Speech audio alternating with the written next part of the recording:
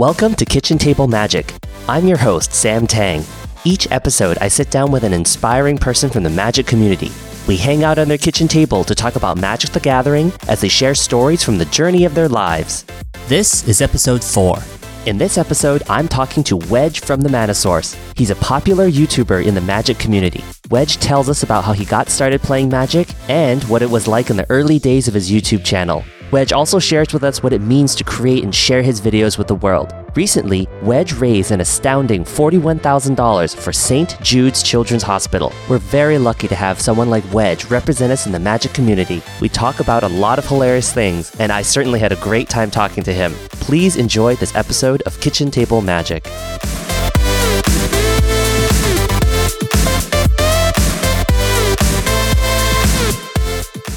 Hey everyone, thanks for joining us today on Kitchen Table Magic. I'm so excited to be here with Wedge from the Mana Source. Wedge, how are you doing? I'm great. How are you? This is very exciting. Wedge, I'd love to do a little sound check question for you. I'm already game. I'm very excited. Let's do this. What was it like shaving your head for charity? Oh God. So when it was happening, it was awful. Or I should say it felt weird. Because I had never just shaved my head before. Yeah. It's not like a common occurrence for me. So it felt weird when it was happening. Mm-hmm. After it was over, I had to go because it was a really rough shave because it was on stream. So after it was over, I had to use a more precise razor, like a electric shaver to shave everything even. And it was just like it was vibrating my whole head, which was a peculiar feeling. That is crazy. Okay, so you had to do like 2 passes. Yeah. I had to do the initial pass because my hair is like really, really ornery and thick. So it was a little difficult to get, when it was really long, it was difficult to get it off. But once it was, down lower, it was easier. But God, that felt weird. Thinking about it now, it's one of those like cringe moments with like nails down a chalkboard. Oh, so you had like a cringe moment. I guess it's because I've never felt it before. Just having, like, I don't know how to explain it, but having, like, a shaver on the back towards the top of my head is not something that I've ever felt or ever thought I would ever feel. So it was just super weird, just on, like, the dome. And it's just, like, I don't know. I cringed. I think I'm okay now because I've had to shave it again once due to a request from another content creator who, like, forced me to do it. But now it's actually kind of convenient because without hair, when I wake up, I don't feel as gross in the morning. Because my hair's not, all greasy and whatnot. So it's actually not so bad. I don't know. Okay, yeah. Who was that other person? Was it the professor? Oh, yeah. The professor. He's the worst enabler known to man. That's too funny. It's important everyone knows that. Yeah, he always gets called into the office for having unorthodox teaching techniques. Well, Wedge, thank you so much for joining us today. I just wanted to sit down and talk with you about your life, your journey, Magic, and that kind of everything that you do. Let's start from the beginning. Where did you grow up and when did you start playing Magic? So I grew up in a super tiny, ridiculously small town in upstate New York. And by upstate New York, I don't mean like a mile above New York City for the rest of the country. I mean actual upstate New York, like closer to Canada. Oh, really? Yeah, every time someone says upstate New York, they're like, oh, so Westchester. I'm like, oh, God. And because that's the county right above New York City. And I'm like, no. We're a little salty about that over here. But anyway, small town. There's like less than 2,000 people in my town. I mean, like, really tiny. I started playing when Urza's Block was when that just came out. I was like 10 years old. But the first pack I ever got was when I was 7 by accident. My dad bought me a pack of Magic instead of a pack of Pokemon cards that I wanted. So I had a pack of Alliances for like 3 years before I started playing. And then so you like crack this up, you're like, what is this? This is not... Yeah, I had no idea what I was looking at. And then I just put it to the side and then came back years later. And because at the time I was a little kid, I just threw everything on like my desk. 3 years later, I went back to just clearing out all my stuff on my desk and bam, that Alliances pack was still there. Wow. With Balduvian Horde, the first rare I ever opened.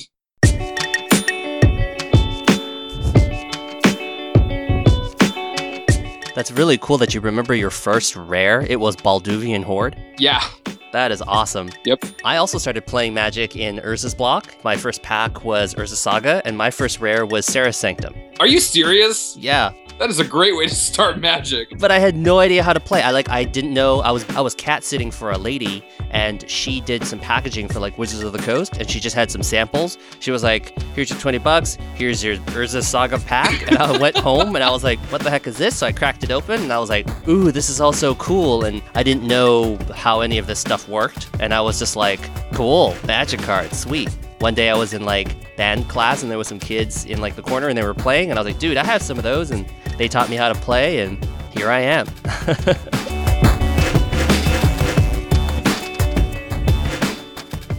Man, Urza Block was like a really weird time to start playing Magic. Uh-huh.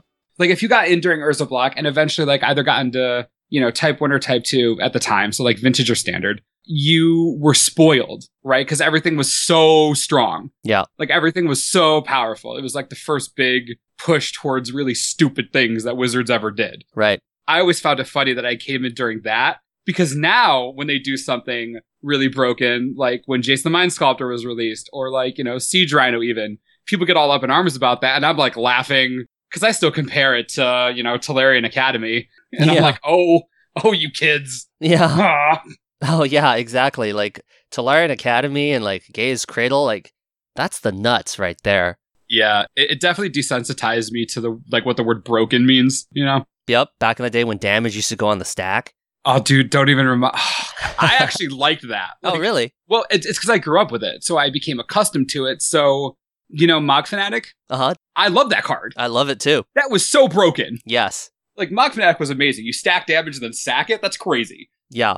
Absolute monster. But then because of the change, Mog Fanatic is not even, 90% as good. No, not at all. It's like, and same with Morphling. Like, Morphling's not good at all. Oh my god. Morphling was the first competitive deck I ever built, was Illusions of Grandeur Donate combo. Uh-huh. Which, for those who don't know, Illusions of Grandeur isn't it's an enchantment. When it comes into play, you gain 20 life. And when it leaves play, you lose 20 life, but it has cumulative upkeep. Uh-huh. So it gets increasingly more expensive, and then eventually you'll probably kill yourself. That's right. But then Donate came out in Urza's Destiny, which let you give a permanent to an opponent. So the whole deck was you play Illusions, gain 20 life, give Donate to your opponent, then they kill themselves with cumulative upkeep. And the whole rest of the deck was just a control deck, and Morphling was the, Superman. Morphling was Superman. It was the original Superman creature. It did everything. If you want an example of power creep, look back at Morphling being the best creature ever, and then compare it to what the best creatures are now. Oh yeah. Do you remember back in the day when they used to main board Disenchant? Yes.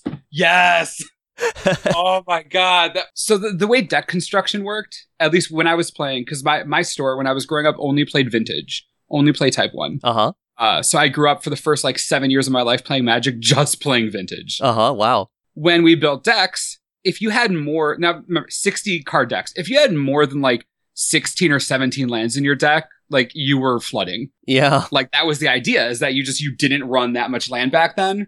So yeah, people would mainboard sideboard stuff nowadays. They would mainboard it back then all the time. Yeah, I just remember getting back into Magic around Rise of the Eldrazi block, and everyone's like, yeah, we're going to make a deck. And I was like, okay, so I've got 20 lands, and I've got 40 spells, and now that's ludicrous. That's ludicrous even for a burn deck. But yeah, no one does that. Because I took a break when Kamigawa came out for a few blocks.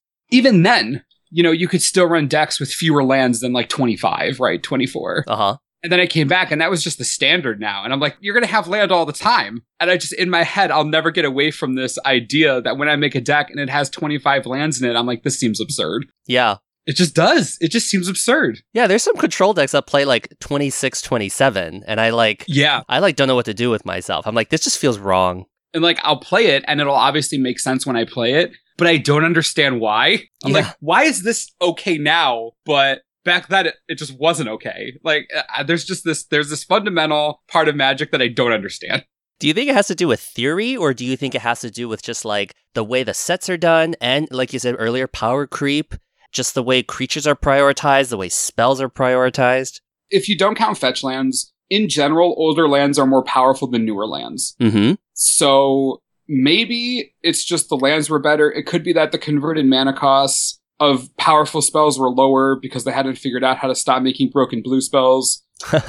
Or broken red spells, I guess, technically, too. Yeah. I don't know, man. Maybe it was just Maybe because it was just simpler and your deck could function with so much less. Because now, you know, you look at Siege Rhino, again, I love using that as an example of like modern day, like stupid card. Right. It's one of anything, but then it's 3 different colors. Like when that happened back in Invasion, when they did the 3 color things, that was the first time they did that since Legends. That's right. So it was the first the first time like the big group of Magic players saw that. Yeah. And I remember that, and the initial reaction was like, this is so many colors. Who's going to play this card? Yeah. That was like right when they were spoiled, and it was really, really funny. So maybe the cards were just easier to cast. It was just, I don't know, man. It's clearly something fundamental that I just don't get.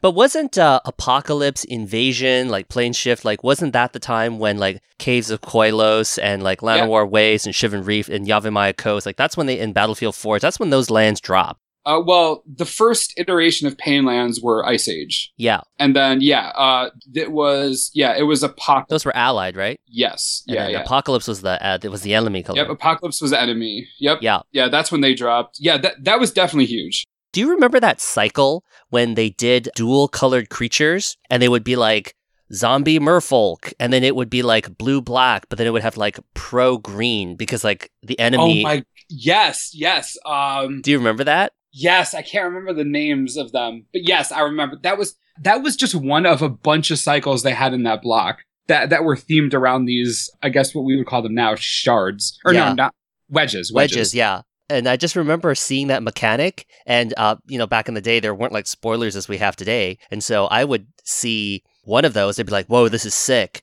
Oh my gosh, there's a blue-green one. Oh my gosh, there's a red-blue one. Oh my god, there's a white-black one. And it would just like go on and on and on. And, there's like basically like 10 to 20 of them, right? Because you've got all your combinations. There are a lot. Yeah, and the funny thing was like I think I went to like China that summer on like some like internship vacation thing, and I was like wandering around China being like, I really want to play some Magic, and for some reason I had my deck on me. Like I don't even understand why I had like Standard Constructed on me. I like somehow like map quested on the internet and then like wandered into this like card store in China.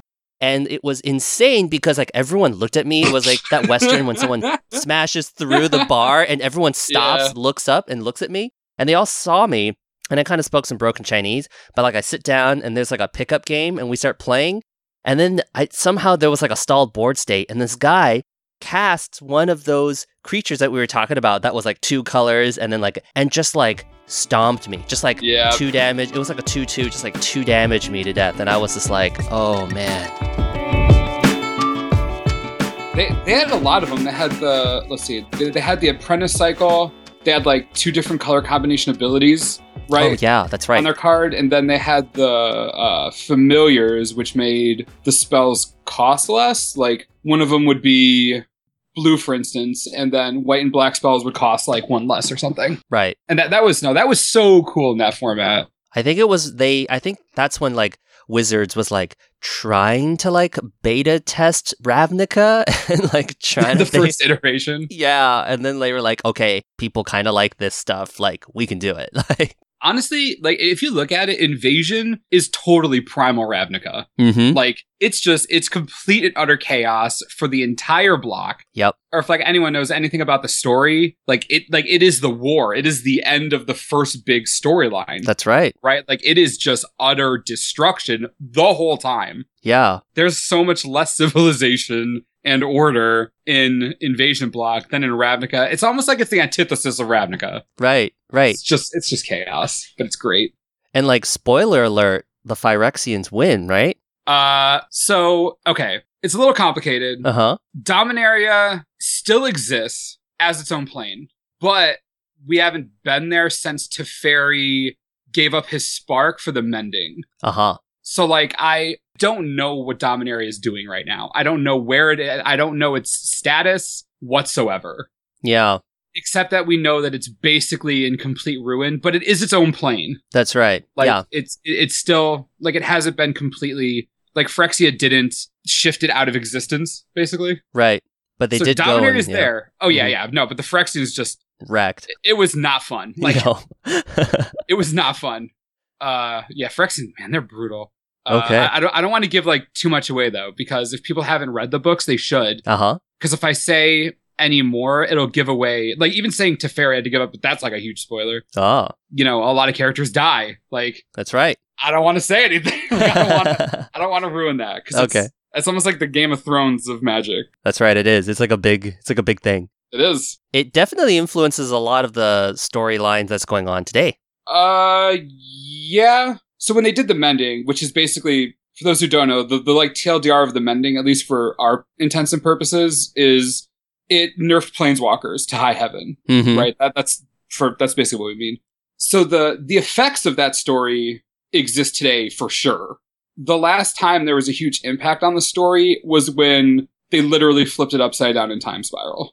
Oh, okay. And since then, we haven't gone back to Dominaria, and we haven't really seen those characters. Again, I don't want to say who it is, 'cause I don't want to ruin it. That's right. There's so many good characters. Like, it's very hard to make this spoiler free. Like, I already ruined Teferi. Maybe I gotta bleep it out later. I mean, they can Google it. At least he's not dead. That's true. Oh my gosh, too funny. I was so surprised when you said that you started off in Urza's Block, because that's when I started, and it brought back so many memories. Oh, it was a really good time to be playing Magic. If Magic had like a renaissance, it would be Urza Block, because I think that's when the game totally changed. That's true. That's right. The whole landscape of Magic going forward. Because I remember when I came in, I was looking at the formats before Urza Saga. Mm-hmm. And even if you look at just the previous block, Tempest Block, and you compare Tempest Block to Urza Block, it's like not even the same game. That's right. Completely different. And it was a really good time to come into Magic. Like, there have been these, milestones that I think Magic's reached. And I think Urza Saga was definitely one of the huge ones. It felt very polished. It did. It felt, you know what it was? It was ambition. It was like confident ambition. Mm-hmm. They were like, oh, this game is growing. This is really cool. Let's do some crazy stuff. Or like, how awesome would this be? Yeah. And then they create things like Yawgmoth's Will and, Gaia's Cradle and Masticore, which at the time was like, how is this even a creature? Right. Urza's Block was great. I wouldn't have picked any other time to start unless, I was playing in beta, but I would have been like 5, so. Wedge, I wanted to ask you, what inspired you to start the Mana Source? Okay. So, oh man, this is like a 26-part story. Okay, not exactly 26 parts. I basically grew up in a card store because once I first started by playing the Pokemon card game when that first came out in base set. Like long ago when I was a little kid, I started playing Pokemon with my friends and we played a card store. Then when we grew up a little bit, got to like 10 years old, one of my friends got into Magic and he was like, oh, hey. And I remember exactly how he described it to me. He's like, Magic is basically like chess and Pokemon was like checkers. Oh my gosh. And that's like a little kid. It's like an 11-year-old who thought of this analogy. Right. And I'm like, oh, that's cool because I played a lot of chess back then. So I just started playing Magic. And from then for the next 5 or 6 years, I was in a card store every weekend because back then Magic was on Saturdays for us, not Fridays. Uh-huh. So my parents, sometimes they would stay. Sometimes they would drop me off with like a group of friends. And I would just stay at a card store every Saturday from like noon to 11 p.m. Cool. And I basically grew up in this card store. And even though I was playing Magic with what at the time was like 20-something-year-olds, like they never treated me like a kid. They were always helpful. They just treated me and all my friends like we were, just part of that community. It was the only place where I remember not being treated as a child until I was like 16. It was great. And they were all really nice. No one ever tried like taking advantage of anybody in trades. Like it was a very tight knit group of like 30 people. That is awesome. It was sweet. So I took that and like, that's how I grew up like with Magic. So I had a lot of really good experiences. And then when I got into college was in the middle of a time where I had dropped off a little bit. I hadn't been playing. This was around like a Lara block. A group that I was starting to get to know was playing Magic around the time Zendikar comes in. And I started talking to them. And it's like, oh, you play Magic? I used to play Magic. Or like, I like Magic. And bam, it was like instant friendship. And then I became friends with that whole group, 2 of whom now help with the Mana Source. That's awesome. Yeah, I've just had such good experiences with the game. It's been easily one of the most universally positive influences on my life. So you take that and then you combine it with my ridiculous love of YouTube. Sweet. The fact that I've been watching YouTube like since it's existed, like 2005. Just a really long time. And when I watch it, I always felt like that's a community where I would belong more than most other communities. I don't really know how to explain that better, but it's like I just watch YouTube videos. I'm like, wow, I feel like I'd get along with a lot of these people, or I feel like this is a space where like I should be. Right.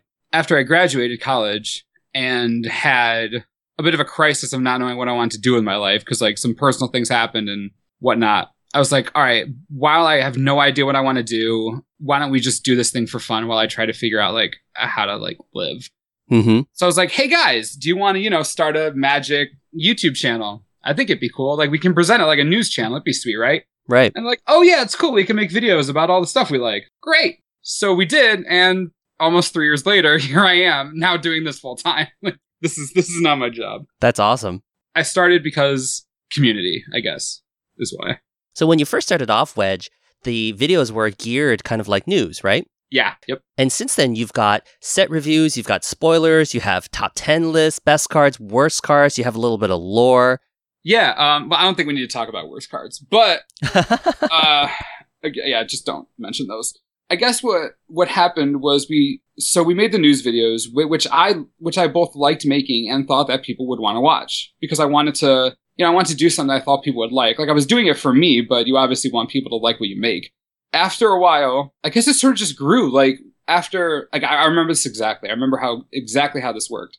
After the first week, because we started July 2013, like late July 2013. After the first week, we had like 35 subscribers. And out of these 35 random people, they were all very talkative.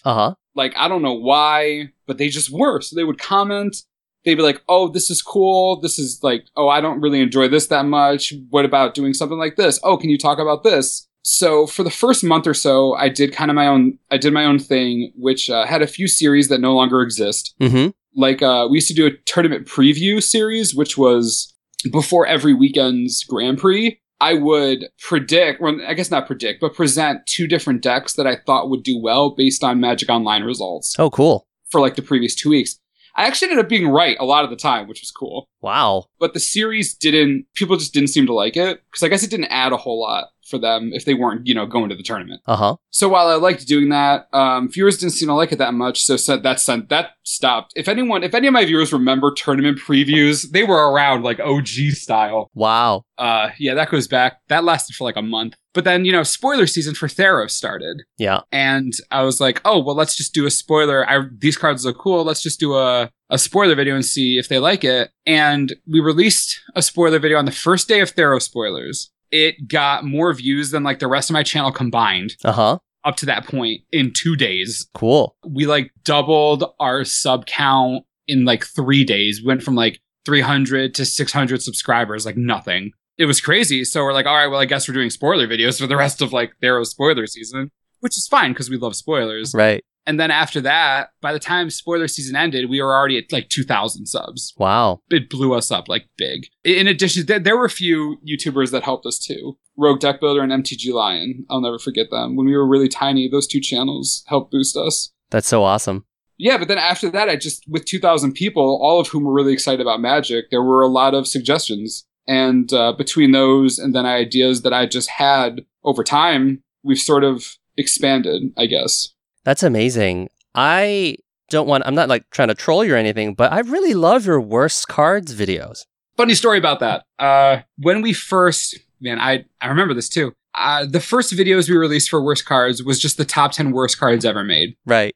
It was a 2-part series. The night before, now up to that, like, I'm generally a very optimistic person, right? On camera, like that's my thing. Because that is how I see Magic. Right. So I was really worried to release a video like that. I was like, man, there's like a good chance that we're going to get destroyed by this. Like, I was really worried. I was up talking with the other Mana Source guys about it. And I'm like, I don't know if the viewers are going to like this. I think they might feel offended. I don't know. So we released part 1. I remember, oh my God, this was hilarious. We released part 1. Now, and back then our average video was getting like 10,000 views, maybe. We released the first part of Worst Cards Ever.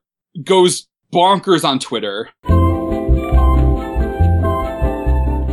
Gets like 500 comments in an hour. After 24 hours, it has like 40,000 views. Uh-huh. Which is more than any video we've ever had up to that point. And we had been doing it for a year and a half. Uh-huh. And it was insane. Like, the response, people freaking loved it. And they thought it was just the best thing in the world. They just thought it was great. So I released part 2, same thing. And then after that, I just put it on my head for a while. On every freaking video, man. They were like, hey, you should do more videos about cards you hate. And it was like that for months. I would spend days working on a really researched video. Yeah. And the top comment would be like, you should talk about bad cards more. I'm like, well, dang, man. Like, God. So that created a bitterness. So I was like, but it's what they wanted. Like, they asked for it, they wanted, and I know plenty of bad cards. Like, I know so many, gotta hate them. And so I was like, you know what? Fine. I'll release one episode. They'll hate it and we'll be done. Nope. I released one episode. They frickin' went crazy and then have never stopped. They've just never let me leave. The longer it goes without a worst cards ever, they like riot. That is too funny. I stumbled onto them. And at first, I've seen all your other videos about what cards you love, best cards in Commander, etc., etc. And the surprise that I feel when I learn about a card that's great is just like, oh, wow, like excitement, discovery, like I'm excited to use it. All these possibilities are swimming through my head. And then I see the worst cards. And you know what's funny, Wedge, is that I get that same feeling. It's like, oh my God, this is so bad. I didn't even notice that this existed. I wonder how it could be even worse. Like, it was hilarious. Like, your hilarious and stunning positivity and passion shines through in every ounce, even with these bad card videos. Like, you are so annoyed and so really salty, but they're so good. Like your 7-mana lightning bolt that draws you a card. Dude, okay, Ember Shot is a piece of trash. All right, okay, so, no, like, I've got this question a million times. They're like, are you joking when you make your worst cards ever videos? I'm like, no, I'm not joking. These cards suck and I hate them. Like, I could be spending this time making a best cards ever video, which is awesome and has a lot of relevant information and takes a lot of research, but it's great. But no, you want me to trash like Juju Bubble for 6 minutes. God, I hate you. Like, that's what they... And that Samurai Bushido guy that only buffs against spirits. Oh my God, Takeno's Cavalry. Yes, which is... so bad. Yeah, it's bad. It was like funny because like I could even contribute to some of them. There's a couple of thralls from like Homeland. It like doesn't do anything, and if you sack it, it like does more bad stuff to yourself or something. Dude, I haven't even gotten to thralls. Like, don't even get me started on thralls. I have like out of the how many 16,000 Magic cards? Something like, I don't know. It's up there. Like at least 400 to 500 of them are vomit-inducing. Yeah. Oh God. There's a cube that I think Loading Ready Run has. That's just the worst cards ever. Oh, really? Yep. So, oh my God. Like, I'm harming Magic by making these videos. Anytime I make one of these stupid things, there'll be like 10 comments like, thank you for bringing this card to my attention. It's going right in my cube. And I'm like, no, that is the worst idea. That's insane. That's not what you should be taking from this. Why would anyone want to put that kind of stuff in their cube? Because they hate me. They just want to troll people? Yeah, apparently. They want to troll their cube group? They're actually the worst. Everyone who watches the Worst Card series is either a masochist or a sociopath. I laugh so hard because oftentimes I don't even think people know that those cards exist. And they don't, apparently. They really are glory in like a different way. Oh, God, they're so... Okay, so before you just melt into like a pillar of salt. I'm on so much tilt right now. Okay, before we get you more tilted, let's change the topic. I'm at a 45-degree angle. Okay, let's change the topic to something really amazing that I really want to acknowledge you for. Wedge, you probably are one of the most awesome gamers that I have seen represent the Magic community in a long time. So you are a gentleman and a scholar. My hat's off to you. If I was there with you right now, I'd give you a huge fist bump and a hug. You raised so much money for St. Jude's Children's Hospital. Yeah. You hit it out of the park, man. You are number 5 on the list, on the leaderboard. Thank you. It was, and I should say, it definitely, like, all I did was organize. Like, everyone who donated, absolutely fantastic. There were over 600 different people who donated. It was just amazing. Which is insanity. That's just crazy in general. But there were so many generous donors. And when we were figuring out the drive, my goal, my pray to Heliod goal was 20,000 for the whole thing. Uh-huh. I was like, please, because last year we got 15,000. And the year before that we got 12,000. So I was like, okay, I would like to make improvement. Right. So I was like, 20,000. That would be just please. And we had 4 nights to do it. Oh my goodness. First night, Saturday, it ends at 16,500. My goodness. After one night. And I'm just like done. Like I'm completely floored. I have absolutely no, and I shave my head. Like that's right. All that happens. I don't know, man. It just never slowed down. Like the next night we got another 10,000. The next night we got another like 7 or 8. And then the last day we got another 7 or 8. And it was just out of nowhere, $41,000, which was more than double my goal, almost double what I had made for the previous 2 years combined. 4-day period. It was actually like 72 hours. That's incredible. And so the challenge is that they gave you a very specific amount of time? So the way it worked was the campaign happened through the entirety of May, is their whole thing from like, May 1st to May 31st. And what happened is when spoiler season is going on, I just don't have time. And then before that, I had some health issues. And then, so most of May I had some health issues. And then the middle of May was Eternal Masters. So that left me, by the time I had time, I had 4 days left. And like, I was going to plan it out differently, like spread it out more throughout the month. But I was like, man, I got to do what I can. I got to like do my best. And, last year it took me 3 weeks to raise $15,000. The year before that, it took me 2.5 months to raise $12,000. And this time it took something like 76 hours to raise 41,000. That is insane. It was nuts. I think besides Desert Bus, it's like the biggest single like Twitch charity event for Magic that I've seen. Wow. Which I'm beyond proud of, and I'm super proud of our community. And it really shows that like Magic players care. Yeah. Like I don't like when groups get a bad rap at all. Like I hate that in general. But I feel like, the Magic community needed something good like that. Yeah. I think there's too much negativity sometimes, and I think we needed to remind everybody that this is a community of innately good people. That's right. Which I think was important. And I think it definitely did that. Saving lives, man. That's right. For a community that turns a lot of cardboard sideways, and we put up really kind of sad numbers on like from an esports standpoint. Yeah. From like YouTube and Twitch, we really kind of showed them who's boss by putting you number 5 on the leaderboards. I mean, compared to all the other gamers. There's a lot of value. Yeah. It's like our community is like quality over quantity when it comes to stuff like that. I mean, if you compare me with some of the other people on that list, my community is so small. Right. Compared to a lot of those people. Yep. But it doesn't matter because the quality of our community just kicks all their butts. That's right. All over the place. I am confident they will continue to do that. That is so amazing. What were some of the things that you were doing or playing that you think really contributed? You were streaming Overwatch for a little bit, but did you play like Moto matches online or? Yeah. So the way my stream works, and it makes it pretty unique, is aside from just playing Magic Online, which if anyone's ever seen me play Magic Online, I'm either playing Momir and losing like an idiot, or I'm drafting or doing sealed and then, losing like an idiot. No, it's complete chaos. My stream is just out of control. I do charity auctions. These huge, big events where I auction off some pretty high stakes or high value things that I get donated to me from other personalities or, Wizards of the Coast themselves. So this time around, I was donated a sealed, graded, unlimited booster pack from Open Boosters, who's a YouTuber. Holy moly. I was donated this amazing package of just Commander products, a sealed box of Fallen Empires, some wooden deck boxes. This is all from the Professor, who donated all this stuff. And he threw in one of everything from his merch store that he has. Wow. That was for another night. And then Wizards of the Coast sent me foil uncut sheets and Commander products, and they just like it's just people coming to, and then the Command Zone podcast, same thing. They sent me a whole set of Commander products from 2015 and 2013. Amazing.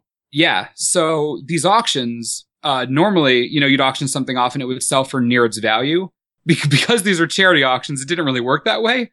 So the unlimited booster pack, which is sealed, is worth a little bit less than 1,000. Sold for like 2,700 because that's how the community works. Like at that point, because it's the way the charity stream works is it's like a battle. Like people have to donate to bid. Right. So you'll have these two people donating and bidding, raising the minimum over and over again for like 3 hours straight. So, at some point you would think that it stops being about winning the thing and just doing it because it's for charity. Right. That's sort of how it went for every single auction we ever did. All of them sold for way higher than their MSRP for everything. It was a lot of generosity and a lot of just getting into I guess it was like the atmosphere. It was getting into the feeling of doing good. And I would say that the atmosphere that was created in my chat was probably the main thing that raised the most money. I love it. It was an experience I could not mirror. Yeah, as a community builder, you really build the atmosphere properly. You've got just such wonderful, happy energy. And you said earlier that you were so enthusiastic about Magic that when you're out there and you're making videos and you're talking about it, you are happy, you are hyped, you want to be there. Thanks. Yeah, it's I mean, not to like toot my community's own horn, but I feel very strongly that as a subsection of the Magic community, the Manosaurus community is incredibly strong and made up of the most positive people in the Magic community. I never see my viewers trashing other people. Yeah. I never see my viewers, even on my videos, they're never bad comments. There are never rude comments. Whenever people have disagreements in my comment section, very civil, which is YouTube. That's ridiculous. Right. That just doesn't happen. But there'll be a lot of times where someone would be like, hey, they'll like ask a question, right? They'll be like, oh, hey, could you explain this to me? And I can't look at all the comments like in a timely manner. So someone else would be like, oh yeah, just, here's your answer. And then they'll be like, oh, well, what about this? And then they'll like make their own discussion without me. You've got like a forum thread in your chat. Yeah, that's what it is. And they're all so helpful and the energy is so positive. I've been to a lot of other Magic sub-communities and I don't think any of them are like mine. Yeah. Just based on I think it's because I always try to be optimistic, not just with Magic, but with life. Just the way I present things. And I sort of think that we've created a unique atmosphere that allows for this kind of result where we can raise a ton of money and everyone can feel really happy and proud. And, they just feel really good about it. And you are also a very special person to be planting the seeds of that kind of community. You're such a generous person. You have a big heart. You put yourself out there. You go out there with a big smile, and you're so generous with all of your knowledge and your value. And people love that energy, and people take that and they run with it. And I think that's what's really created and fostered that. So yes, it is. Thanks, man. Just that awesome, like-minded, those like-minded people looking for content like yours, and also you being a leader and you putting it out there too. So yeah, man, hats off to everyone for the Manosaurus. I feel very grateful to have the community I have.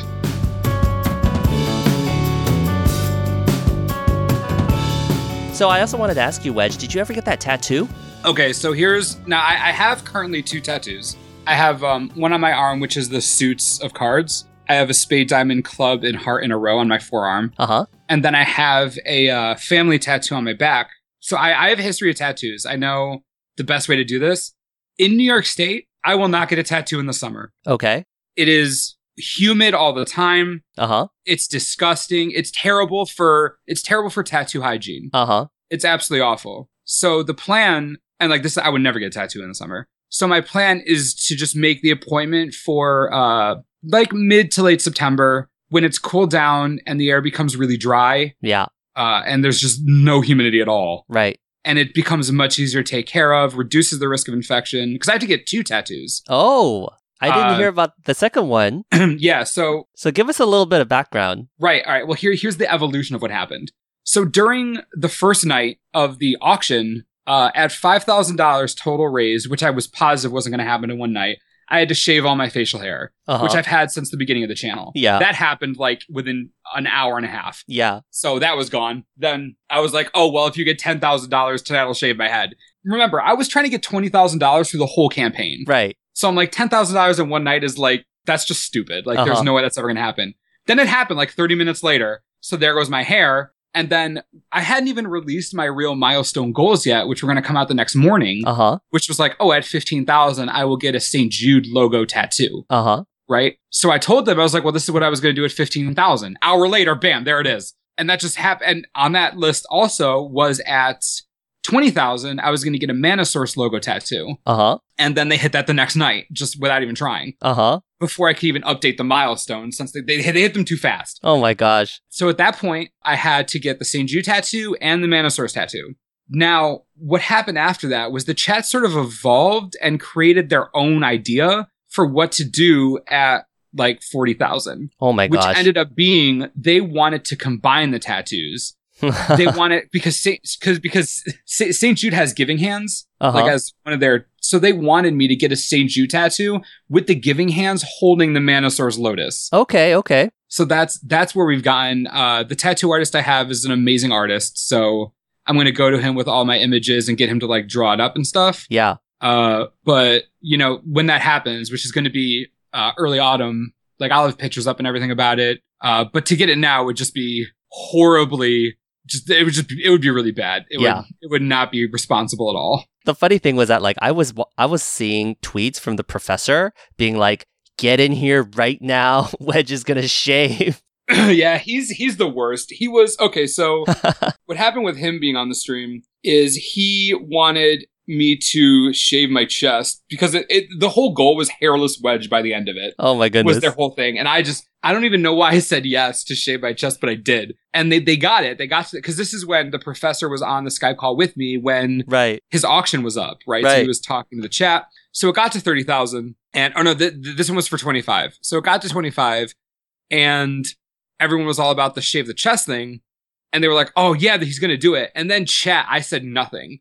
Chat offered me a trade. Like as a group, they were like, you don't have to shave your chest if you sing us 2 songs. That's right. I saw that too. And I'm like, well, and they're like, you can't joke sing. You have to actually sing. So I freaking did. I did, what was it? Barbie Girl. And another song that was, I don't even remember anymore. I think I cut it out of my head forever. But yeah, I don't remember, but they freaked out. Oh my goodness. Yeah, and then I still have to shave my legs because that was the $35,000 one. Oh my goodness. Which Prof also thought of. Oh my goodness. No, not shave. I have to wax them. Oh, you have to wax them. Yeah. Wow, you're gonna get ready. You're like getting ready for like a swim, just like a swim meet or something. Yeah, it's not good. Oh boy. Oh my goodness. It's not. Well, again, like going into this, I was praying for 20K, and even after one night we hit 16, I still didn't believe. I'm like, this has to stop, right? Like everyone. Like, this has to be done. That had to have been, like, an isolated incident. Yeah. And it just wasn't. They surprised me every single night. That's too funny. So, yeah, I'm going to get the tattoos in the fall when it makes more sense and I don't want an infection. Of course. Yeah, no, we want you to be healthy, man. Yeah. Wow. Oh my gosh. That's so amazing to hear kind of like the drive that you raise so much money. It's incredibly inspirational and it just is such a testament to your community, your talent, and just like the way you're able to like really inspire people and rally people. So thank you so much for that, Wedge. That's just so amazing. Thanks. Yeah, it feels freaking great. I wanted to change gears a little bit. I wanted to also ask a little bit about where you get your inspiration from. When I first started the channel, everything that I did was... There wasn't a lot of thought in it, in the sense that I was like, hey, I wish someone did this so I would know this information. And then I just did it. I was like, because like I thought I would want a tournament preview because I would want to know what's coming next week, even if I'm not going. Like, that's just things I would want. So my inspiration was, I guess, making me happy. Because again, we're talking about a time where, you know, everything I learned in college, I basically gave up on in my senior year.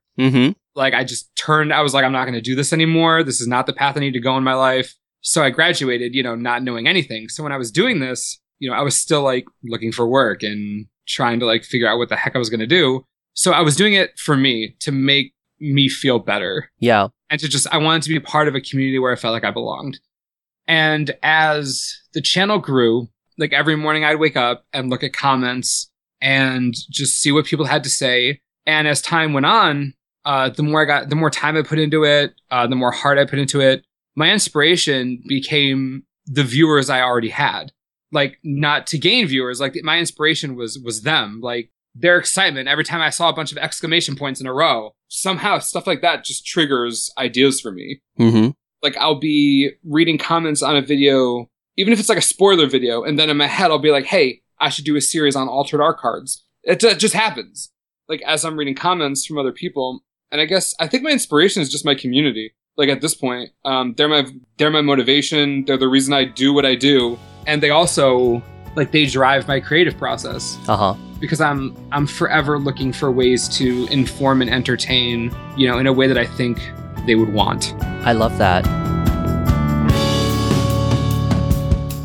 Wedge, who in your life inspires you to keep doing what you're doing? When I was studying in school, the career path that I had chosen in high school. Like I had my whole life set out. Uh-huh. And it was a very lucrative career, like a lot of money. And the reason I did that is because my family didn't grow up super rich. Like we didn't grow up like super poor, but we definitely, you know, didn't have extra money, you know, to do things. Mm-hmm. And so I always wanted to be able to like give my family things because they're amazing. And that's what this job was for. But then when I figured out that I just couldn't do it anymore, you know, I now have nothing, right? Like I have no job, like all that money I was going to make is just gone. So now when it comes to inspiring me to like care and do a lot, my family is definitely number one. I like the idea of thinking that if I work hard at what I do and people like what I do, eventually I could get to a part where, you know, I could help my mom build a barn so she can have horses for the first time in like 40 years. Uh-huh. That's just that's a huge inspiration for me to just do anything, I guess, just like live in general. Yeah. That would have been that's huge. That's overarching. As far as the channel, in addition to my family, I think it really is just my viewers. Like I can't find a better group of people that just makes me feel better about what I'm doing. Like if I get super serious, I've gotten a few messages before. I'm not going to give too much detail because it's not my place. But I've got a few messages that are to the gist of like, hey, I've been going through a really hard time. You know, life's not great right now. And, you know, I've considered, you know, like ending things just it's said in much harsher terms. Yeah. And they're like, but I watch your channel and your enthusiasm is just so great. Every time I watch you, it makes me happy and it helps me feel more optimistic. And just, you know, thank you for helping me through this. Mm-hmm. And like, dude, I'm just a random guy who makes videos in my bedroom. Like, so when I read that, like that stays with me, right? Mm-hmm. Like, so when I think about what I do, messages like that inspire me on an incredibly deep level. Yeah. Because it's almost like for me, motivation and inspiration are very similar. Yes. Yeah, man. Comments like that are like, I need to do my best. Like I need to keep trying harder and keep caring about what I do because other people care about what I do. So it's like at this point, which is, you know, remember I said it originally, I started doing this to make me feel better. Mm-hmm. I now do this because I want to help everyone around me. Yeah. So it started very, very much inside myself. And now I do it because it helps, you know, everybody around me in a way that I can clearly see now, which feels freaking awesome. That is amazing. When I watch anything that you do, the only emotion that really shines through is just your unwavering generosity, that you just have an abundance of generosity. You know, a while ago, you shared a very personal video about things that you were going through with your health. One of the first things that came out of your mouth was, hey, everyone, I'm fine. I just want to let you know I'm good, but I just want to let you know what's going on with me. That even in a moment when you were talking about something very personal about yourself, you still really cared about what your viewers and what your audience was feeling. And you wanted to let everyone know that you were okay first. That was like just so much heart. And I was like, wow, what a person, what a guy. I was like, wow, you know? Thanks. Yeah, I've only made a few videos like that. Mm-hmm. In my head, when I look at the YouTube the YouTuber viewer relationship, it's like I make content, you guys consume content. You know, that's what I'm there for, right? Like I'm there to make you things. You're there to consume the things I make and enjoy them. Right. So when something gets in the way that prevents me from doing that, remember, because the community is everything to me, I feel like I owe an explanation for like why things are happening. Yeah. To a certain degree. And a lot of people tell me I don't, which I honestly, like, objectively speaking, I probably don't. Mm-hmm. But I feel like I do because it's my community. Like, this is why I did this, right? So I could like be with all these people. Right. So I feel like I owe that. And it's not easy to share at all. And I haven't shared nearly close to everything at all. Like I share what I can, but I don't know. I guess it goes back to how I think I've cultivated a safe space for anyone, especially, you know, whenever I've mentioned depression or, you know, even IBS, which are like, those are the two big things that create hurdles for me. Mm-hmm. My viewers, like they'll share stories of themselves or they'll share stories of a loved one or just, you know, messages of solidarity. And it's freaking awesome. Yeah. And there's almost like no better feeling than that, because I feel, and I don't think this is true for a lot of YouTubers, but I think it's true for many that maybe you don't think it's true for. Like, we put a lot into this, right? Like, we spend our lives doing this. So it really does mean a lot to a lot of us. So the thoughts and comments from our viewers mean a lot. So I don't know. I was definitely afraid to do something like that. But every time I've done it, it's been all right. And the viewers understand. And it's nice because it sort of created this dialogue that has sort of broken down that wall of YouTuber viewer to being like, we are community members together. Like, I am not above the viewer. Like, we're in this together. Like, when I make a video, it is for us. Right. So I think that's mainly what I've taken out of stuff like that. And they always help me get past things like depression or get, through bouts, because it happens every so often. Mm-hmm. But viewers help me. So it's a give and take. Right. And I really like it. Wedge, I wanted to ask you, do you ever want to play competitively?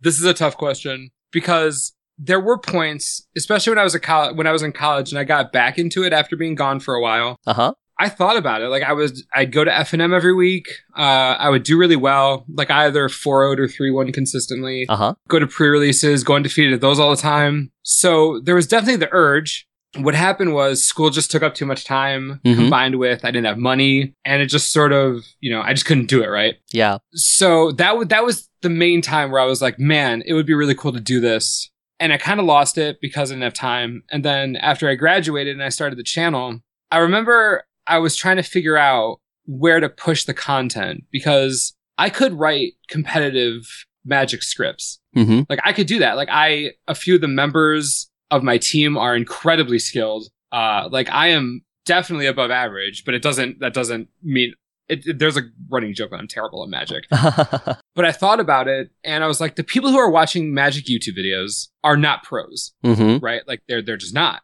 They're people who are players who are learning the game or trying to learn something new. Like, that's what YouTube is great for. YouTube is for entertaining and informing. So I was like, I feel like I could do so much better, and I would probably have more fun if I catered to a wider audience. Mm-hmm. So that's what happened. Like, I started making content. I was like, oh, well, maybe new players would like to know this, or maybe they would like to know this.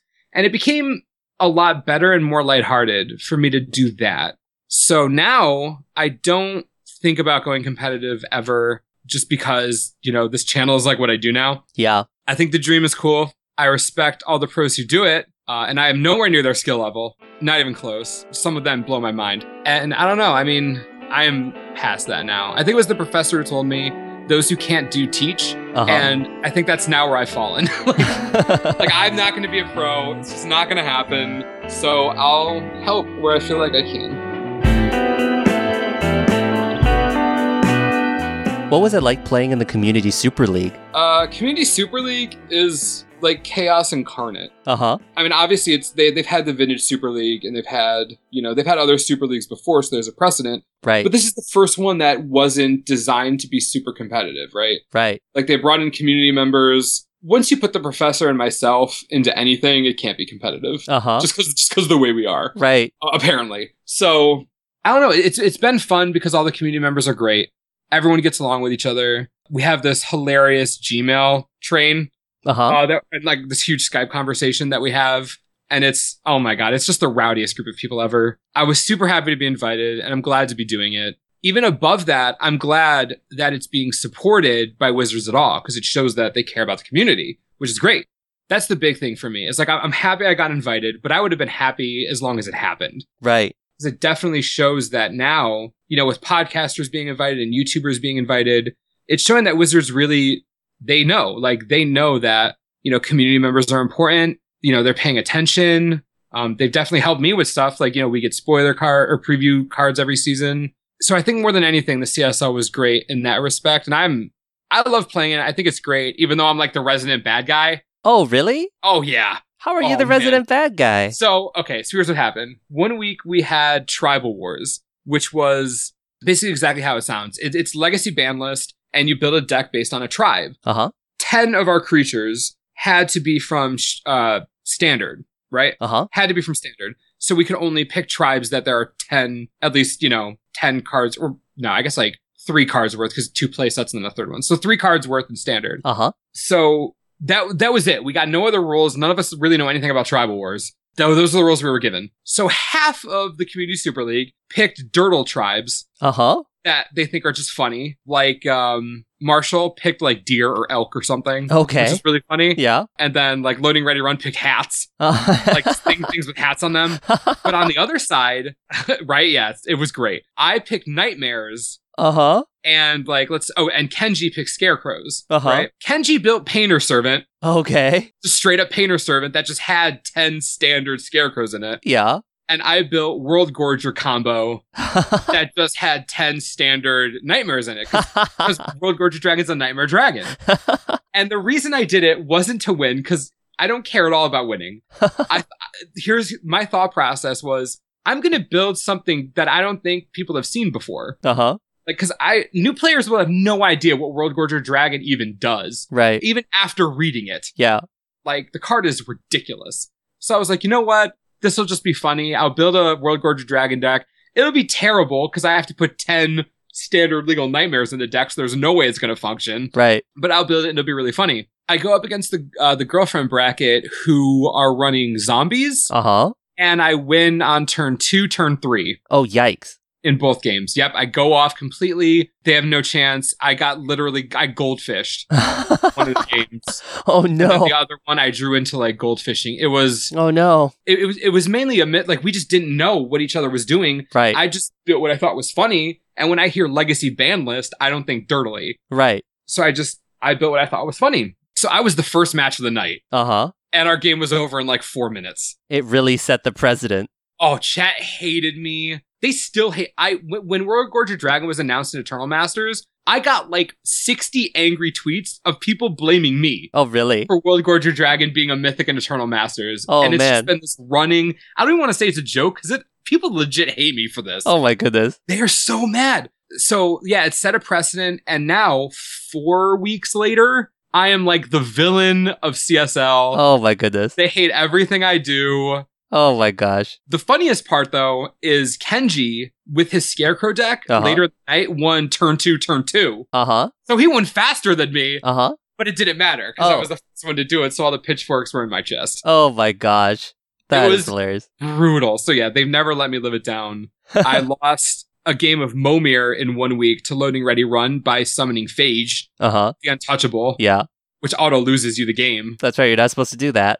Exactly, and they said that was my like penance. Oh my goodness. For World Gorger Dragon, but they still haven't let me live it down. But I love the CSL. I think it's a great idea. I hope they do more of it afterwards. I hope they make another season. Chat hates me though. The chat hates you. You know what? In that funny Dies to Removal podcast with you and the professor, you guys had like a little blurb when you're like, we leave the CSL chat and we come here and we just lick our wounds. Yep. Well, okay, so all right, well it's really weird, the contingent of people who are on the CSL chat, because it's a Twitch chat, right? So the main people who see this Twitch chat are Twitch viewers and people from Reddit. Right. Marshall is really popular because he's amazing and his voice is like buttery goodness. Right. Kenji is a Twitch streamer, so he's fine. Gabby's a Twitch streamer, so she's fine. Like, YouTube, the Prof and I, we don't have the Twitch presence that they have. Right. So when we come in, a lot of these people don't subscribe to us. They don't know or care about us at all. Right. So the second we do something like little that they don't like, they're like, who are these people? Right. Why are they in this? Get them out of here. Get them out of here. So it becomes this, and we just consistently get low ranks on everything because people won't vote for us because they hate us. So we have this joke that like just after like anywhere but CSL chat is safe. It's like a safe place. And CSL chat is like wandering into just the den of death. Oh god, it's so bad. Oh, like that's like where you guys go to like crack a beer and just be like, oh, that was miserable. Oh, guys, I can't believe we made it through today. No, it's a bit chaotic. You'd think that it would be like the format where it was like self-correcting, but it isn't. No, I will say not the one, but I think the best thing for me to come out of CSL is I've been able to do commentary because we commentate other people's matches. And I've taken that pretty seriously. Like I mean, obviously I can never be like an analytical commentator, but I'm trying to get better at color commentating. Yeah. That's one thing I don't think the chat hates me for. I think I'm doing okay at that. And I try really hard at that. So that seems to work. They seem to be okay with that. And, I'll take it. Even though my record is like, I don't know, it's like 2-6 now or something like that. Oh, man. It's fun, though. CSL's crazy. Wedge, do you want to do more commentary? Oh, gosh, I don't know. Maybe. In my heart, I want to say yes. But in my mind, the first thing that comes up is like, you're going to be criticized for this. Like, like if you do that, more people will hate you. Or like, it's like in my head, it becomes a cost benefit thing, right? It's like, what are the chances that I do more coverage and it goes poorly and people hate me versus how much of a benefit would I get if I do well and they don't? You know what I mean? Yeah. So it's like, I'm just going to make some videos. Like, just let me do my thing. I like doing commentary though. I didn't think I would. But I like doing the research for decks, before we go on. I like the banter. I like it. I mean, I would like to do more. I think 1 week, Randy Bueller and I commentated the last match of the night, which was Aaron Forsyth versus Girlfriend Bracket. And it was no banless Modern, and it was Eldrazi with like G-Tay and Stoneforge Mystic against Dredge. And it was hilarious to commentate. It was super fun. And the chat really liked it. So experiences like that, yeah. Like I guess I would like to commentate more. And then I'll just wait to regret that a month after I fail. But yeah. No, you're going to be fine. You won't fail. It's going to be amazing. Wedge, I wanted to ask you if you have any advice for new players just starting off in the game. I would say, I guess it depends on the kind of Magic you want to play. Like, if you and your friends just, play at lunch or recess, or you play, your kitchen table, that's awesome. Keep doing that. But I would suggest subscribing to both myself and Tolarian because we're great for that. Yes. No, I guess for newer players, if you really want to get into Magic, go to FNM. That's the big thing I tell newer players. They're like, oh, I just started this game. I want to play more. Like, what do I do? Go to FNM. As many horror stories as there are, or, people post them on Reddit and stuff like that. FNMs are great places to be. Most of the time, people are incredibly nice. Everyone's great. It's the same thing at like pre-releases. My advice is just play as much Magic as you want. Like, go where there's Magic and play it. Watch videos, like read articles. Just take it as much as you want, as fast as you want. You have nothing to prove to anybody. Like, don't feel bad if you like play casually. Casual players are the reason why Wizards of the Coast still exists. Right. Do what you want. Find what you like in Magic and just do that. Don't let anybody else tell you what's right or wrong. I don't know. I guess that's a pretty tough question. I think besides just, be true to what you like. And if you're a casual player and you like being a casual player, then man, do that. That's great. I would love that. I love that. And Wedge, what kind of advice would you have for players that are aspiring to get onto the Pro Tour? So I've gotten this question before, and I guess my answer has changed over time, I think. But now, based on what I've read, just, with my viewers and how their experiences have gone, I guess there are three things. One of them is, like, if you really want to like make it to the Pro Tour or be, the best player you can, one is you have to have no pride. Literally none. Like, you need to be able to say that you did something wrong. Like, you need to. Like, you can't think that you know more than everybody else. You have to be aware that you will make mistakes and that your plays are not perfect. And the only way to improve is to realize where you need improvement. Otherwise, you're never going to get better. Yeah. Which leads to my second point, which is be patient. Like, you're not going to get to the Pro Tour tomorrow if you, like, just started. FNMs, play those until you dominate FNMs, then go to a SCG Open or PPTQs. Play in as many of those as you can. Getting good is about, like, getting knocked down and just getting back up again until you learn to not get knocked down. Yeah. Like, that's what you need to do. Which leads to the third point, which is play literally all the time. Like, if you want to be good at something, practice. Like, practice makes perfect is one of the oldest sayings ever. And it's so incredibly simple, but it is absolutely right. Mm-hmm. Like, just play more. Play more, be okay with being wrong. And not even just be okay with it, but like embrace being wrong. Take being wrong as your gospel. So you just don't do those things anymore, and just be patient, because the more impatient you are, the more frustrated you're going to get with yourself, and it will just go poorly. So those are my pieces of advice. I guess it's about just being disciplined. That is some great advice. I love that. Thanks. Yeah, that's what a few of my friends over the years have really worked towards, and they're definitely better players for it. Wedge, what's coming up next for you? Like, what's in the future for you? Well, since my entire life revolves around YouTube, let's talk about what's going on YouTube. I haven't announced... Actually, you know what? Yeah, why not? I haven't announced anything about this yet because it's like a secret project I'm working on. Ooh. But, you know, exclusives are fun. I love it. So, yeah, it's going to be good. I'm working on a collaborative video with a bunch of gigantic content creators, not Magic content creators, just giant content creators. And like the video is going to be like a vlog style video, but it's going to be about why Magic is like the greatest game. Ooh. Or like what Magic means to people, or like how much it's impacted their lives. And I've been slowly gathering contacts and speaking with many different, full-time YouTubers and streamers and like really just huge people. And you'd be surprised how many people's lives Magic has defined or touched in some meaningful way.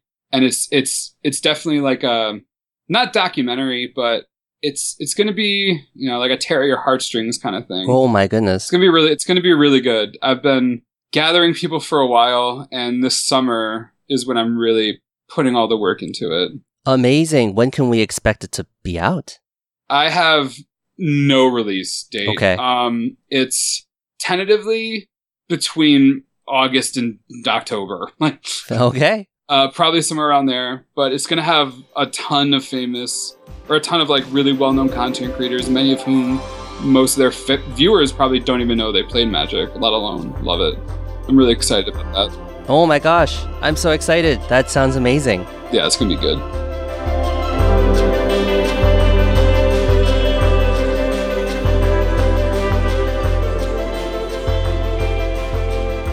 Wedge, I have some rapid fire questions for you. Oh God, these things make, oh man, I'm so nervous. It's funny because I was like, I sent them to you ahead of time. All right, here we go. If it helps, I was going to write down answers and then I forgot. So this is going to be great. I'm ready. Okay.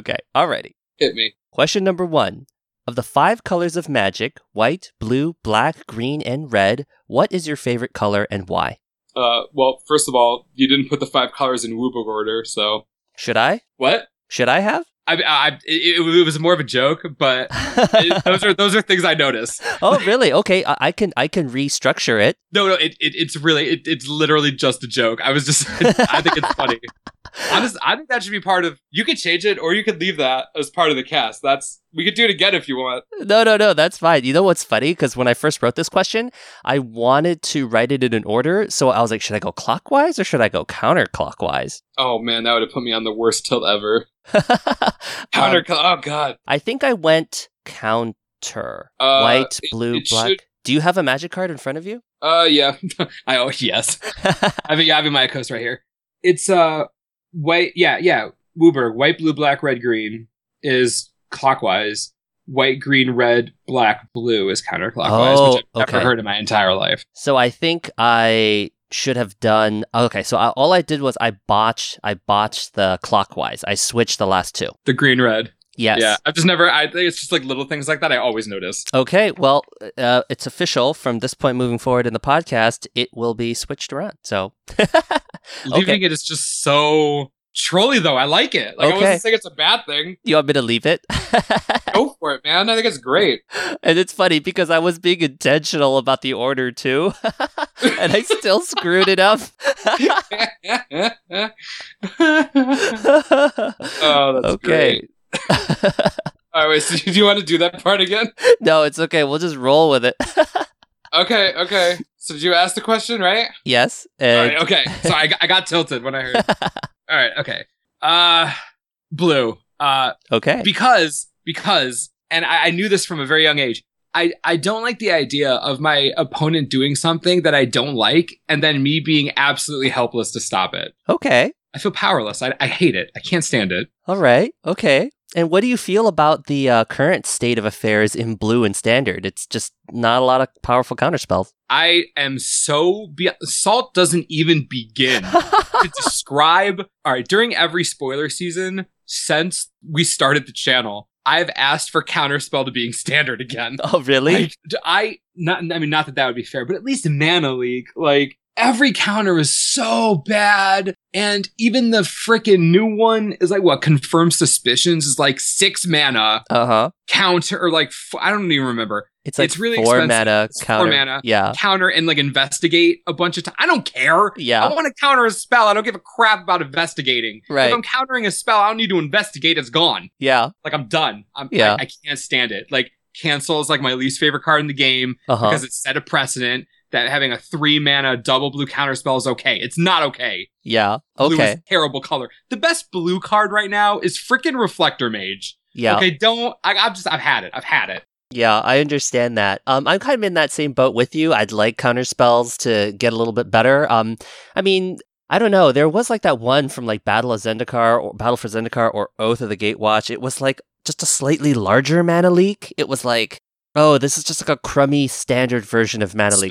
Spell Shrivel. Spell Shrivel. Right? Was that the 3 mana? Yeah. Is that what you're talking about? Yeah. And then there's another one that like costs 4, and then you have to pay 4 or 6 or some other garbage. Like it's bad. I don't freaking know. All I know is I saw Scatter the Winds, the Awaken one, and I'm like, great, this is the new standard for the garbage I hate. Or you have to do Overwhelming Denial, and you have to like, I don't know, you have to like put on a hat, and then you get Surge. Okay, yes, like Overwhelming Denial is a cool concept, right? But Surge makes it terrible. Correct.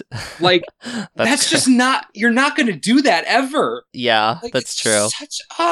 There's no good 1 mana spells. Well, you're right. It's worse than Cancel because you now need a second card to enable that. And so like Surge was barely playable with Goblin Bushwhacker. It's not going to be playable with a counter spell. No, like it's putting a qualifier on a counter spell, which is meant to be your like, oh crap button. Yeah. Like that's what counter spells are for. Like, okay, I don't want to deal with this. Right. Like putting a qualifier on that is terrible. It defeats the entire purpose. Yeah. So I'm just, Overwhelming Denial, I'm just overwhelmingly unhappy with. Overwhelmingly. I think that maybe Wizards just wanted all the awesome spells and permanents that people were excited to be playing to actually resolve. What's been happening for a long time now is this slow progression towards creatures being more powerful than spells. That's right. It's been happening for a long time. I think the latest push towards that is no more 4 mana Wraths. That was the big one for me. Is when they came out and they were like, nope, not doing that anymore. So you have, your Planar Outburst, which is the standard Wrath now at 5. Right. Languish is 4, but it's not a Wrath. Yep. Because I remember when they said that, I was like, well, damn. Like crap, what am I going to do now? Yeah. It was after Mana Leak rotated out, and they're like, Mana Leak was a mistake. Oh, and interesting. Like, no, it wasn't. But that was on, it was either on Tumblr or a Reddit post, I don't remember. But they were like, yeah, Mana Leak was one of the cards that made the Delver deck that was in Innistrad, like, really good. Not like Delver or Ponder did that. Yeah, that's right. People didn't even really play Mana Leak. I mean, it was definitely in the deck, but I wouldn't call it, like, overpowered in any fashion. But there's definitely this move away, and I think their way of, like, making that okay is by saying, like, oh, we're not going to do 1 mana dorks anymore. Which has also been a move that they've done, is they're printing things like Beastcaller Savant and Rattleclaw Shaman, or Rattleclaw Mystic, stuff like that. Or the new Deathcap Cultivator. Mm-hmm. Like they're printing these 2 mana, mana rocks now. Yeah. I don't view that as a fair trade of creature quality versus spell quality. I don't know. I'm not okay with, but yeah, that's what's been happening is creatures are getting better. Spells are getting worse, I think. And then they're even printing cards like, Reality Smasher or, Thought-Knot Seer, these cards that are outrageously powerful and are really anti-spell. Like they are really anti-spell. I mean, I don't know. It's as a blue-white, like, cause I'm a blue-white mage at heart. Like I'm as Zorkus for days. Standard is not a good time right now. That's funny. It's real bad. I've been so salty against the Eldrazi that I haven't even played any Eldrazi. I have not played any Reality Smashers. I haven't Reality Smashed anybody. I haven't Thought-Knotted anyone. I mean, I've been spashed a couple of times. I've been Reality Thought-Knotted. I don't even know the cards. I mean, I've been World Broken. I've just been, I'm on that Gideon Emblem, Smash You In for 5, Flash and Avacyn Train, all up in this. Yeah, I mean, these creatures are just so versatile now. I mean, like, Avacyn has like 19 abilities. Yeah. and she flips. Yeah, she flips. Yeah. That's like, she's basically a planeswalker as far as I'm concerned. And after she flips, you can play another one and they're both good on the battlefield. Yeah, like, what the heck? That's insane. Absolutely brutal. Yeah, it's pretty nuts. Yeah, Avacyn's nuts. Just the creature improvement has gotten a little ridiculous for me. Or it's not even that. I guess it's the spell nerfing. Mm-hmm. That's hurting me. I wouldn't mind the stronger creatures if we had an equivalent, like, spell. Interesting.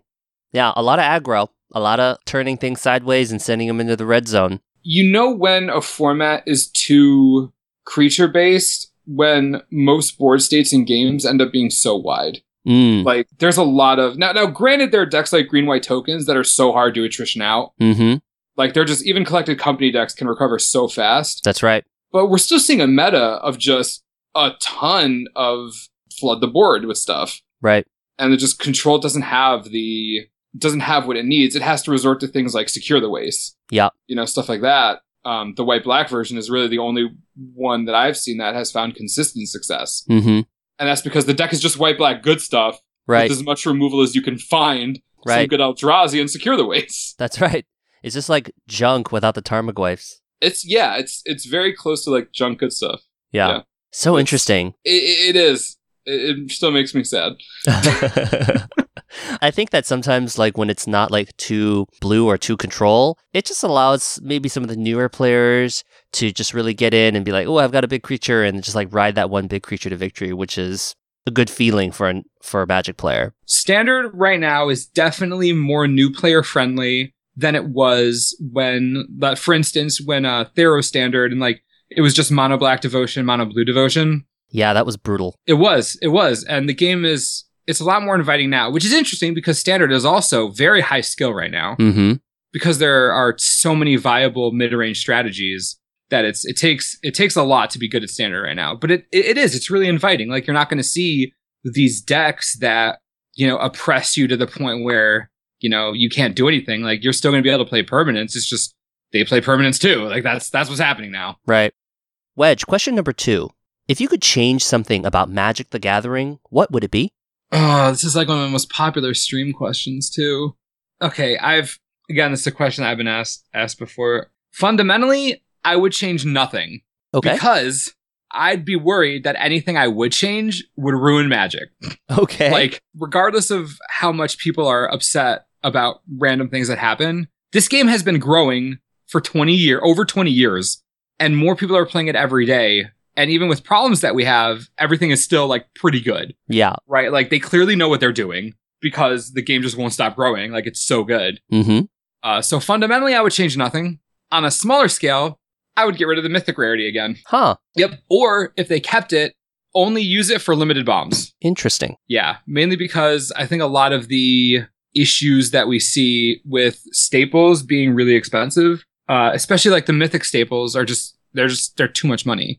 Right. Like, I don't like it. I don't think the Mythic Rarity is necessary unless your sole reason for its existence is for limited play. Which I don't think is currently true. But that's probably the only big change I would make, because everything else I feel like is either too little or it would be subjective. It might not be good for the whole game. Like, the way I think about it is, like, if I changed anything, I feel like I would anger more people than I would help. Yeah. Like, I took like a macro view with this question. Okay. I'm just too scared, man. I'm too scared. You're afraid of that Twitch chat. Oh, God. Stop. If you say their name 3 times, they'll show up. Question number 3. Wedge, if you could give something to every Magic player, what would it be? Okay. I have a first and a second. Okay. Like, I have 2 options. The first one, which I think is really cool, would be a framed, high-quality artist print of their favorite Magic artwork. Ooh. That's something I think that's one of those things that would make a really good, like, Christmas-type present, where it's not something you would think to buy yourself, but you would want it. Okay, yeah. Right? So I would give that, because I think that's a freaking good idea. Which one would you get for yourself? Well, my favorite card is Ixidor Reality Sculptor. Okay. It's a legend from the set Onslaught. And he's my favorite lore character of all time. Uh-huh. And he's really bad. As a card. He's really bad. He's terrible, but he's incredibly powerful. Oh, okay. So he makes your video? Wow. No. He will never, ever be on that. He's not that bad. No, he buffs morphed creatures. Okay. Like, he's a morph lord, is his thing. Uh-huh. But he's not very good. But probably him. Kev Walker did that print. Yeah, I've been getting more into art recently, like magic artwork. And, God, it's so pretty. So, I think that would be my first choice, was high quality framed artist print, which I think everyone would appreciate. Okay. Because it's the card they want. The second one, which is more practical, is 185 KMC Hypermat sleeves. Okay. Specifically that number, because 60 for a 60 card deck, 15 for the sideboard, then 100 for a commander deck, 10 for commander sideboard. Oh, because okay. everybody needs sleeves. Okay. See, I went with practicality. Okay. All right. I like that a lot. And what color would the sleeves be? Black. Black. Unless somebody specifically asks for pink, and then they can have it. And then they can have that. Yeah, I like pink sleeves. Okay. I love it. All right. I actually got DQ'd from a Grand Prix for using pink sleeves once. Wait, what? Yeah. So, if you're using double face cards, never, ever, ever, ever use pink Dragon Shield sleeves. Oh, no. And I didn't know this. I'd been testing this deck for like weeks. And this was during original Innistrad block. I was playing a deck with Huntmaster of the Fells in it. And I was in round 3. It was 2-0. And the guy I was playing against, like, it's game 3. I'm about to beat his face in with 3 Inferno Titans. Like, this guy was dead next turn. Yeah. He calls Judge. Doesn't tell me anything. Calls Judge. Judge comes over. And he's like, I can see the top card of his deck. Like, to me, this is game 3. We've been playing for like 35 minutes. Oh my gosh. I didn't notice this at all. I had no idea. And he's like, I can see the top of his deck. And so, like, sure enough, they take the card, like, put it under, like, the light at the right, angle. And bam, there's the backside of my Huntmaster of the Fells. I had no idea. I've been using pink Dragon Shield sleeves for like a decade. Uh-huh. Right? I had no idea. And then, so the judge, like, calls the head judge. They come over, and I'm kicked out. Or not kicked out, but I'm DQ'd. What? Right away. Yep. Wait, you couldn't just get like a game loss? No, straight to DQ. What? I had no game warning, no game loss, nothing. I was done. Wow, you would have been like, dude, I'll walk over there to a vendor right now and just pick up some black sleeves? Yeah, no. Oh, nope. Oh my gosh. Yeah. So it was cheating, I guess. But they could, at least, these days you hear them talk about like intent. Like, what? Yeah. I was so, I didn't even question. I was so upset. Like, I was so floored that I just like left. Like, well, not the event. Like, I just walked away. Like, I lost it. I couldn't handle it. Oh my goodness. I was really upset. That's really surprising. It's not a huge deal. Like, that wasn't, like, I played in the main event, but it wasn't the main reason we went there. Mm-hmm. Like, it was just to have fun. It ended up being fine. Because I was with a bunch of my friends. So it wasn't a huge deal. Uh-huh. But it was just like, do not use pink Dragon Shields on double-sided cards. Yeah, sometimes I even kind of like look at some of the lighter colored sleeves from like, like Ultra Pro or something, like Pro Mat ones, and like they're kind of transparent. And I always I'm like, I don't know if I can use these. And See, I never know what, when I was play testing a lot, it was all in a college dorm room. And all of our windows were always shut. Like, we never had really heavy lighting on anything. I never cared. I've been using, again, I bought sealed factory boxes of pink Dragon Shield, like, for years. Uh-huh. That's all I used. And then it was very, so never ever use, never. So now I don't play with Dragon Shields at all because I feel like they've betrayed me. Oh no. So now it's just KMC Hypermat. Yeah, same here. Those are the ones that I use as well. And I use like black or brown or purple. They feel so good. Wow, amazing. Oh my gosh, that's too funny. Oh my gosh, I'm sorry you got DQ'd. Oh no, my gosh. It's honestly totally fine. Like, I was never a bad. I was annoyed that he didn't bring it up sooner. Like, I wish I would have just known. Like, there's like, if he noticed on the turn before he dies in game 3, really? That's when I'd been drawing Huntmasters all day. Like, I had 4 of them in the deck. Like, yeah, it was gonna be on the top of my library. I don't know. Seems a little convenient, but I honestly don't care. It was a random Grand Prix. Like, I wasn't good enough. I wasn't gonna like even day 2. Like, no, probably not. Okay. That's fine. Okay, Wedge, next question. Number 4. What do you see in the future of Magic the Gathering? Man, do you understand how heavy of a question this is? Yes. That's why good. I'm asking them. Okay, good. All right. Okay. I'm gonna go a couple different routes because that's what I do with every question, apparently. Okay. I think there's going to be a fundamental focus on revamping Magic Online. Uh-huh.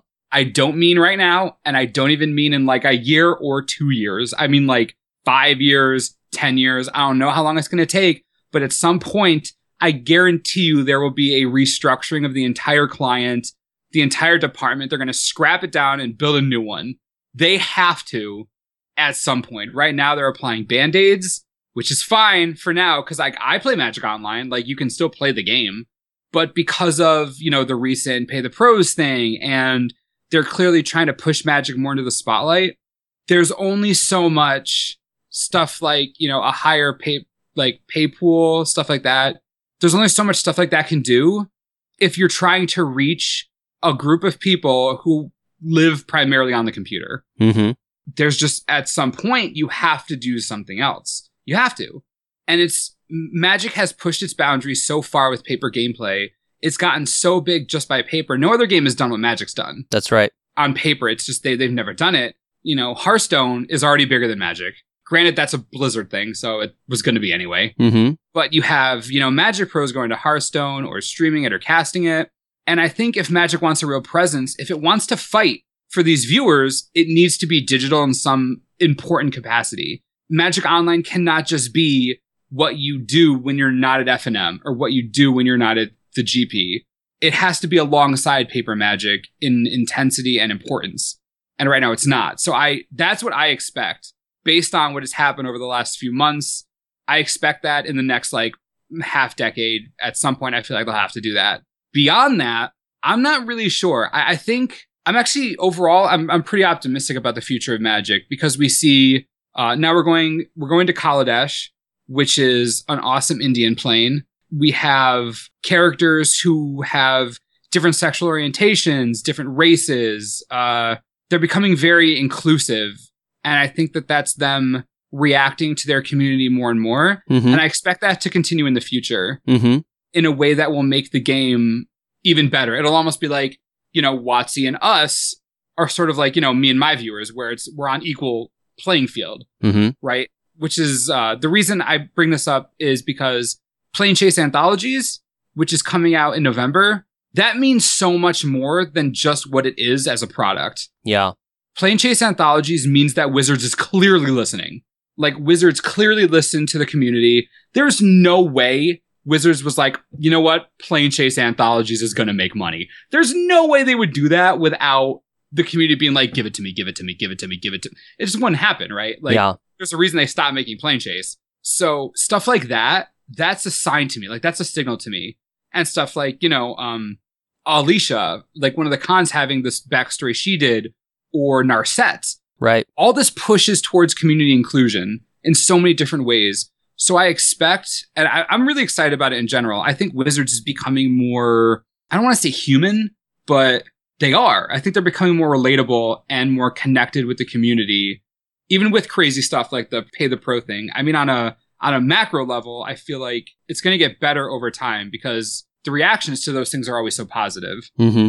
When they actually do something like Planechase or create compelling stories about characters that, help include more minority groups like that. That's just great. And they're doing that now more than ever. If you look in the past, they never did stuff like that. Right. But no, I have a really good feeling about Wizards as a company in terms of their relation with the community. And I think that's going to lead to more awesome storylines and plot lines and more inclusivity and just better product. I think as the years go on, we'll have more and more of a say because they, again, clearly they're already starting to listen. And I only see that getting better. And I expect at some point that plus the pressure from esports will lead to new Magic Online. And that's what I believe the future of Magic is. Yeah. Do you think 5 to 10 years is going to be a little bit too long? I do, but that's, I think, me being realistic for the way a corporation works. Got it. Like, I do believe that it would be too long, but I believe that that's realistic for them actually, like for the realism of them, whoever makes that decision,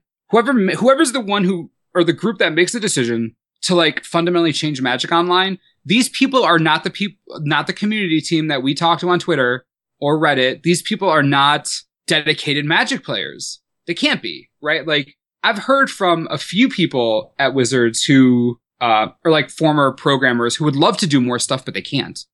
Like, they're just not allowed, or, you know, they have a plan. Like, they do what they're told, right? Like, it's their job. Right. You know, they're going to do what Wizards tells them to do or what Hasbro tells them to do. So I guess we're just waiting for somebody who realizes that this change needs to be made to be in power or something like that, which I expect will take 5 to 10 years for the entire process to happen. Yeah. I would like to be more optimistic, but when it comes to like business sense like that, you got to be more realistic than optimistic. Yeah, I understand. I'm rooting for it. Yeah, I think we're all rooting for it. I mean, gosh, like E3's going on right now. I mean, there's like so many new video games coming out, and it seems like each of those games take like maybe 2-3 years to develop. It's just like, why? Why can't we just get... It's just a rules engine. It's just a graphics engine. Like, we've begun the first steps toward virtual reality. Yeah. Like, that's the world we live in. A Magic Online updated client can exist. Like, that's true. It can happen. Like, that's it true. Just can. So they'll have to catch up eventually, because if they don't, there's going to be a problem. You know, Wizards just needs to take this huge plunge into like future technology. If Wizards was just like, okay, guess what? The next client of like Magic Online is going to be all VR. Like, you can only play it if you're on VR. There's going to be a ton of people who love VR who's never like even heard of Magic, who's going to be like, dude, I'm so down for this game now. And oh God, it'd be like Yu-Gi-Oh in real life, but it would be insane. With Magic. Oh yeah, I'd buy that. We'd all buy that. Oh yeah. It would hurt booster sales though. Oh no. Maybe that's what I mean, they control them. Like, they know what's good for them money wise, right? Mm-hmm. So they're making the right financial decisions, and if that's how it's going to be, then they're always going to do what's right for them financially, always. So the decisions they're making, while we see them as not good, clearly are working. Yeah. Right? Otherwise, they wouldn't be doing them. Exactly. So what are you going to do? Yeah. Wedge, do you have any asks or requests of the audience? Like, where can they find you on social media, etc.? I wish I could virtually give candy to get people to follow me on Twitter. Okay. Which you can do at the Manosaurus, twitter.com/the Please follow me. I, post funny things sometimes. Sometimes I'm really corny. Just, I want more Twitter followers so I can feel like people love me. Okay. Oh God. The main place to find me is on YouTube though. YouTube.com/the you go there, see all our videos, me yelling a lot. It's great. You'll love it. That's basically the same thing for Twitch, which is also just twitch.tv/the Just pick a website and just do .whatever/the and I'm probably there. Although I don't really understand Instagram or how that works. Okay. I know nothing about that. Okay. Yeah, I'm very active on social media. So you want to talk to me, I'm around. Awesome. And we will have all of these links in the show notes at kitchentablemagic.org, and just search for #Wedge. And also, Wedge, you've also got a Patreon page. Yeah, we do. Currently, I'm going to say this so casually, but it's heavy. Currently, the Patreon page is the reason why I can do this. So Patreon's pretty good. So just patreon.com/the It helps me make a lot of content. I like to think our content is of high quality. So if you check out our channel and like what you see, throwing $1 at us per month can, help me buy ramen and not die. Yes, I love it. Yeah, you need to change that tagline that you have on Patreon. Is like, throw $1, ramen so I don't die. Well, I mean, it's, if I don't, I'll die eventually. Okay, like, I don't know. Oh my gosh. But yes, for the listening audience right now, Wedge and the Manosaurus, I mean, Wedge is just so awesome. Please, if you enjoy his content, please go onto Patreon and support Wedge, support the Manosaurus. There's so many amazing things that have been created, and there's going to be so many more amazing things to come. And Wedge, I really appreciate everything that you've done for the online community, everything that you've done for the Magic community. Thank you so much. Your energy on YouTube is incredibly inspiring. You're so generous, and you have so much heart, and you just give so much heart as well. You've cultivated, as we've heard in this interview, a really beautiful space for people to go and enjoy and feel uplifted and have a lot of fun. I have certainly learned a lot from your videos, and so thank you so much. I just really wanted to acknowledge you for that. Thanks. No, that means a lot. That's basically why I'm here. That's kind of why I do what I do. That's great. Thank you. Yeah, I love it. Thank you so much, Wedge, and I really appreciate you for being on Kitchen Table Magic. Thanks a lot. No, it was great to be here. I'm glad you're doing this podcast. Listen, viewers, let me be real with you. I've heard some of the guests that are going to be on here, and just listen to all the episodes, okay? Because they're so much better than me, all right? Just look at me as a floor, okay? And then all of them, they're all really great. So thank you again for bringing me on, and you're all amazing.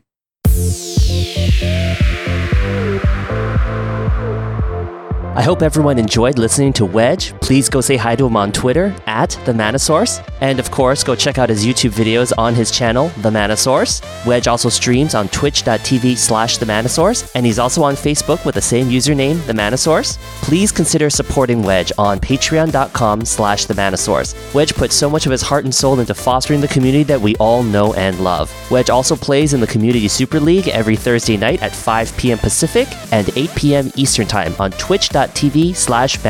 Please go give him and the professor some love in the Twitch chat. All of the links will be in the show notes at kitchentablemagic.org. Just search for episode 4 with Wedge. Coming up in the next episode of Kitchen Table Magic. Let's see. There's a local player by the name of Greg Mitchell who is synonymous for playing as few cards printed in the English language as possible. So all of his cards are Russian or Korean or traditional Chinese. He steers away from Japanese, but he likes T-Chinese, S-Chinese, Russian, and Korean magic cards. Those are he likes to make sure that his decks match. And I walk over to his table because his opponent called for a judge, and his opponent was on Goblins. They were playing Legacy at the time, and Greg was playing Ad Nauseam Tendrils, which is a Storm deck in Legacy. And the problem with this is that his opponent was fresh, new at Legacy, was playing kind of like a budgety Goblin deck, didn't have Rich Imports, didn't have Wastelands. He just kind of put down a lot of Goblins and Stomp Edu really fast. So he's flipping through this library, has literally no idea what this deck does, what any of these cards do, and I had to, without being biased in this game and giving him any outside assistance, I had to kind of give him a brief rundown of every single card in Greg Mitchell's deck without it being slow play. So it was kind of, that one makes mana, that one tutors for something, that one discards something for your hand, that one does this, that one does, and just going through, and he just had this look on his face that was just, it was a combination of confused and overwhelmed and slightly frustrated, where he was just like, I'm just gonna take that one, and that one, and just be done with it. Yeah, unfortunately, Greg still had the right pieces in the deck to be able to combo off and kill him. It's Chris Ferderer, a judge in the Seattle area that we all know and love. Chris loves all kinds of gaming and has a deep knowledge of Magic. We talk about his super fun stream on Twitch, Superfluous Rhetoric, playing Legacy, and more, all on the next episode of Kitchen Table Magic. Thanks so much for listening to the first few episodes on Season 1 of Kitchen Table Magic. All of the show notes for each episode is at kitchentablemagic.org. Please follow us on Twitter @KTM Podcast. To find us on Facebook, just search for Kitchen Table Magic Podcast in the search bar. If you're enjoying the show, please consider supporting us at patreon.com/kitchentablemagic. Thank you so much. Also, we don't really have any sponsors for this show, but like in true Magic fashion, I did sell some Magic cards in order to fund this little project of mine. So today's episode is brought to you by Snapcaster Mage. I sold an extra playset of my Snapcaster Mages that I had to a buddy of mine, and it really made me think about how great Snapcaster Mage is as a creature.